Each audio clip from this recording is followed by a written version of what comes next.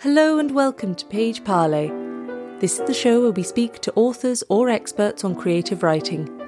Today we're speaking to author Juliette Rose. I'm a writer. I live in America. I live in the state of Georgia. I'm actually a native New Yorker, but I really like the sun. So I moved down to the South where it's much warmer and sunny. Legit. I currently have 3 novels that are published. I have one coming out next month in May and another coming out in the summer, which is a little different because it's a horror novel. And I usually write contemporary literary fiction. That's such fun. Oh, fantastic. So how did you get into writing? Writing for me was just always something that was there. I think before I really knew to record my stories, I was always just telling stories. I would tell stories on the way home from the bus stop to other kids. And, they were pretty fantastical, but it was what I really liked to do. I read from a very young age. I was actually reading by the time I was 4 or 5 years old. Mm-hmm. And so I was just grabbing books off the bookshelf. And so I think part of me always wanted to be a writer. And so as soon as I kind of understood that was something that I could do, got a typewriter and I started just pecking away at manuscripts.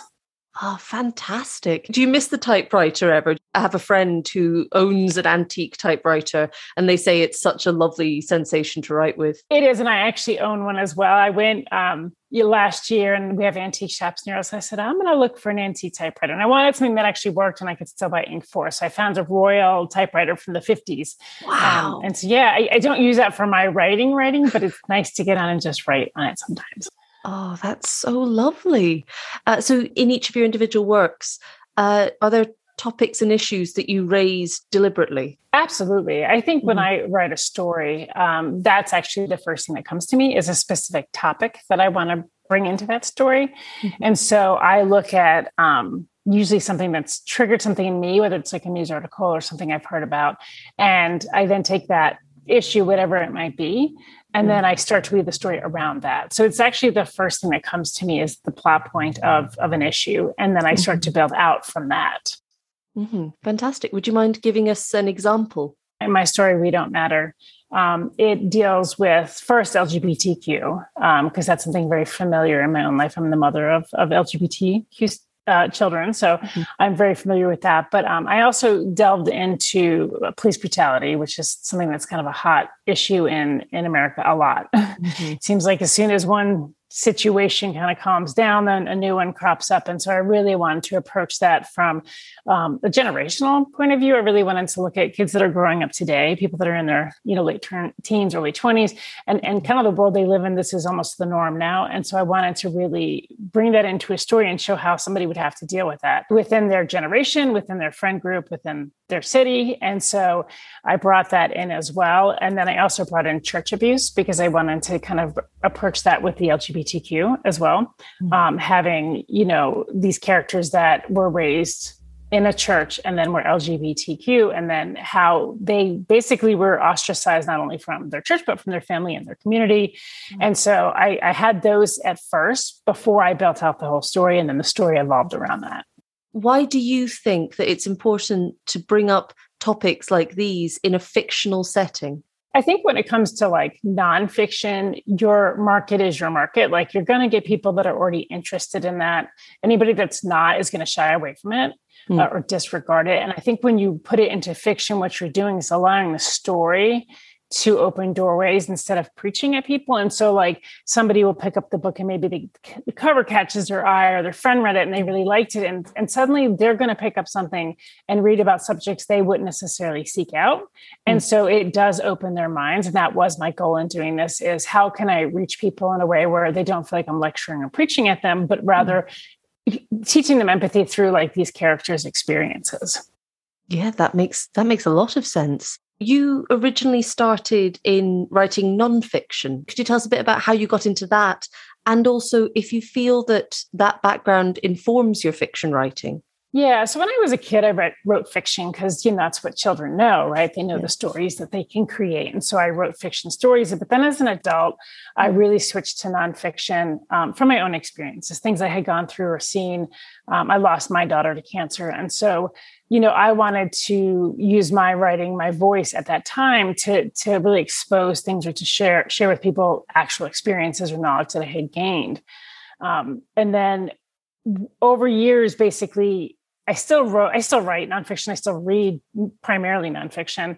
But it's one of those things where, again, I really wanted to say, how is a way I can reach more people with these situations without, just writing a nonfiction article, something for a magazine or a newspaper. Because again, I felt like I was not getting the base that I wanted to. That base was basically going to skim over something if I wrote it and they weren't interested. So that's really where nonfiction, I felt like I could write it into a story. And I think any fiction story has some research, some knowledge, some history. So I think most fiction stories, you're gaining something.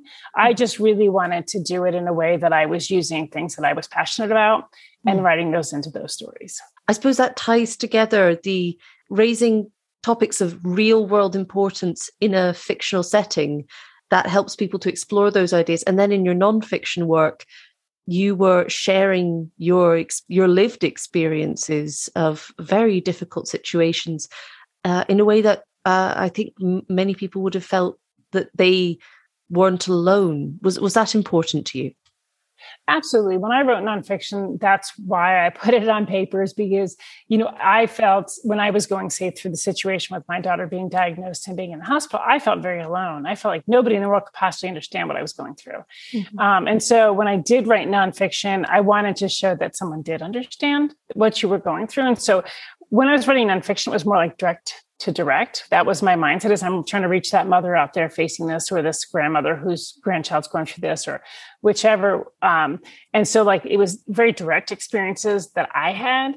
When I switched to fiction, because what I realized is through my daughter's illness and then subsequent passing is that everybody suffers, everybody carries weight, everybody has things. And so what I wanted to approach with fiction versus nonfiction was I was trying to reach people, but it didn't have to be my direct experience. It just had to be an experience. And so I wanted to put that experience out there to reach anyone versus me trying to reach that person that was going through exactly what I went through.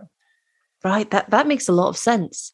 So you mentioned that research goes into every aspect of writing. So how do you personally go about researching? I spent a lot of time researching.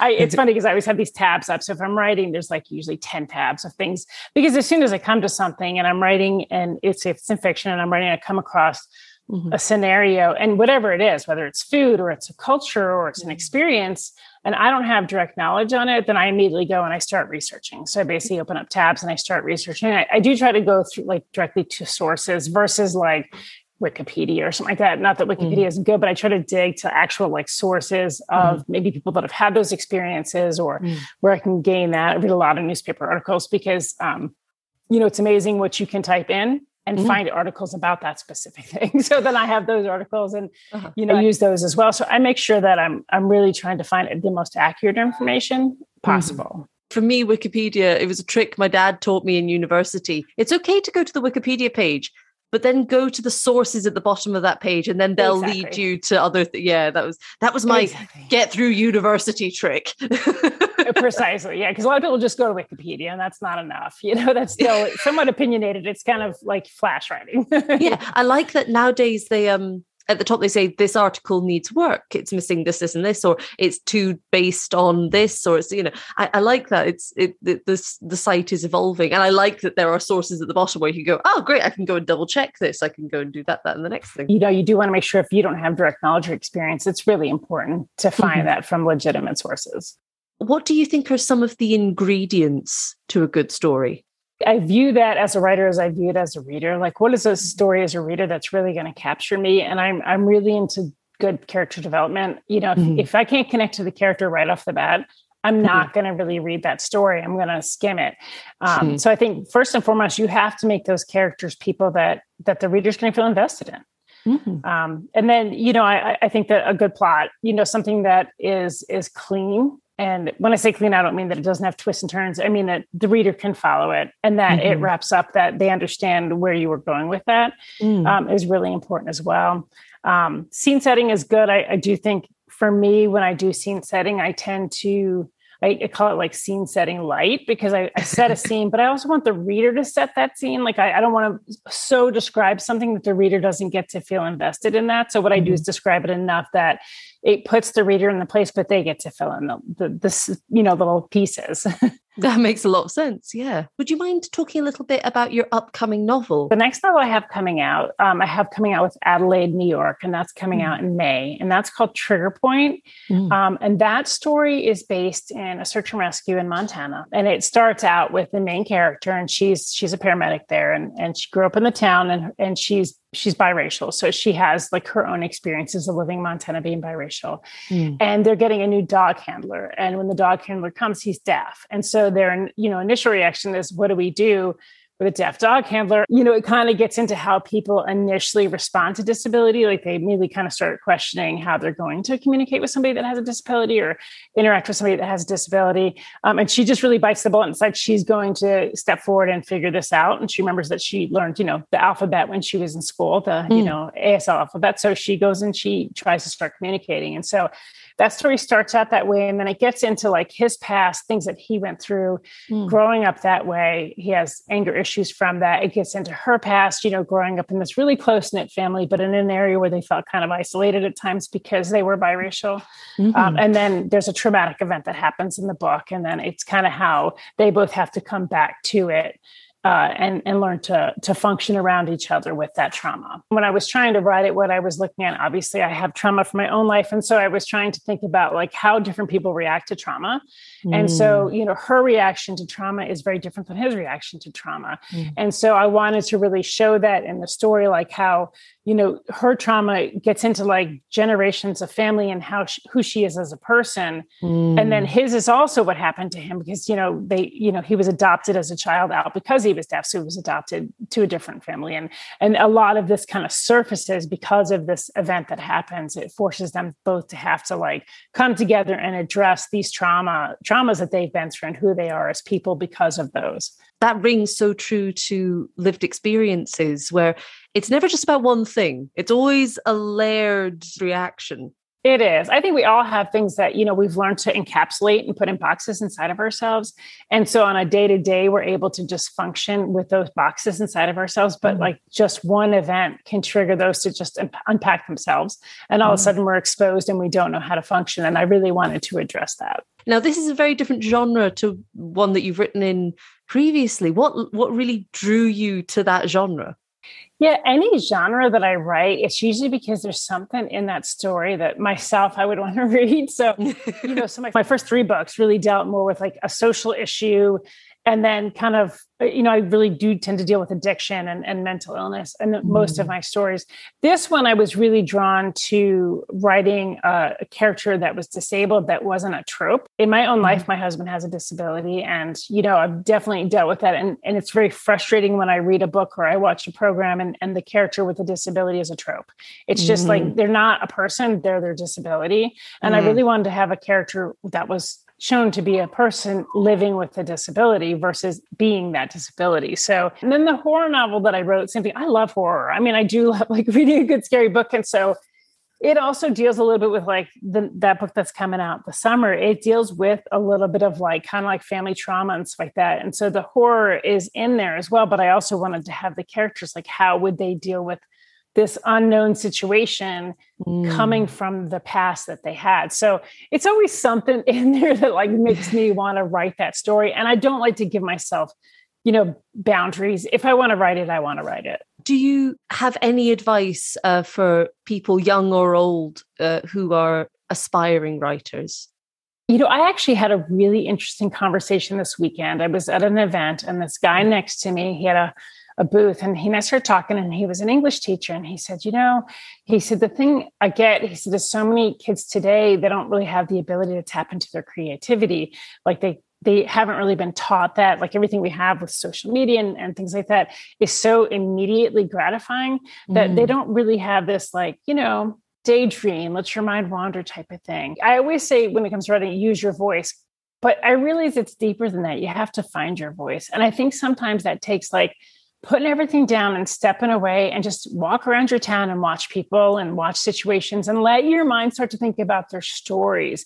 Because that's where I get stuff. People say, well, where do you come with your stories? I didn't. And a lot of times it's imagery. I'll just like take the dogs for a walk and I'll stop and I'll see a car drive by and I'll wonder about the person in the car. And then, before long, I'm kind of creating stories. And I think that to really get back to like our true writing selves, we've got to stop being fed And we have to start trying to feed ourselves. And that is really going out and just letting us be without anything else and see what comes to mind. And I listened to an amazing episode of a radio show. I don't know if you know the comedian Phil Jupitus, a British comedian. I'd recommend, he's a good laugh. But he was very active in the indie music scene and pop punk scene when he was younger.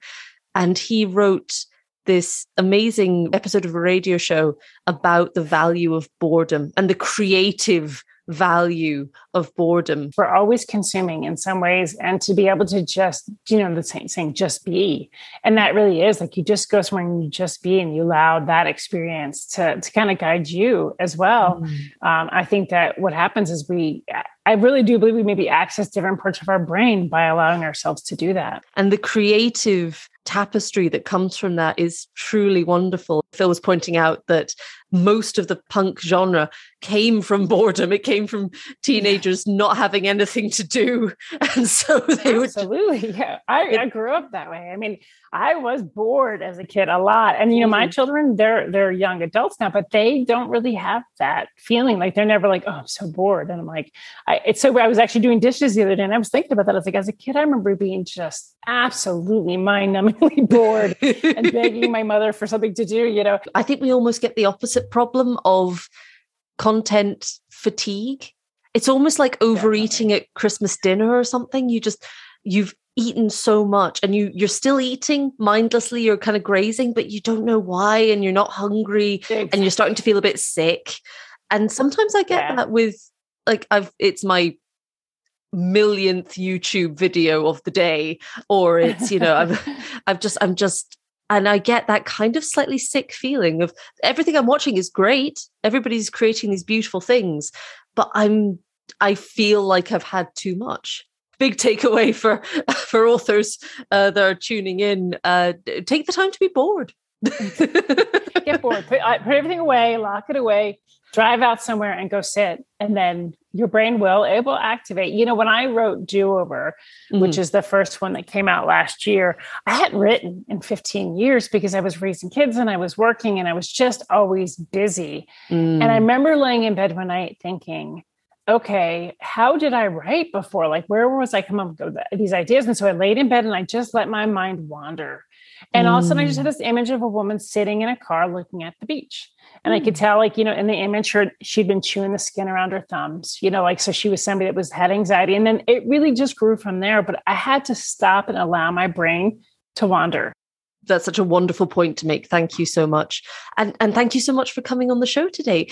If people want to hear more from you, where can they go? And also, please let us know where people can get your new book when it's released. I have a website. It's authorjulietrose.com. And I have on there all of my books and links to be able to purchase them. The book with Adelaide, when it comes out, I'll also make sure I have links on that website. And it's due out May 16th. So as long as everything goes on as to plan, then it should be on that website as well, May 16th. And then the horror novel is supposed to come out at the end of June. So that also will be linked there. So that's really the best place to find anything about me. It has my social media, my email. Wonderful. Well, thank you so much for coming on the show. It's been a pleasure to speak to you.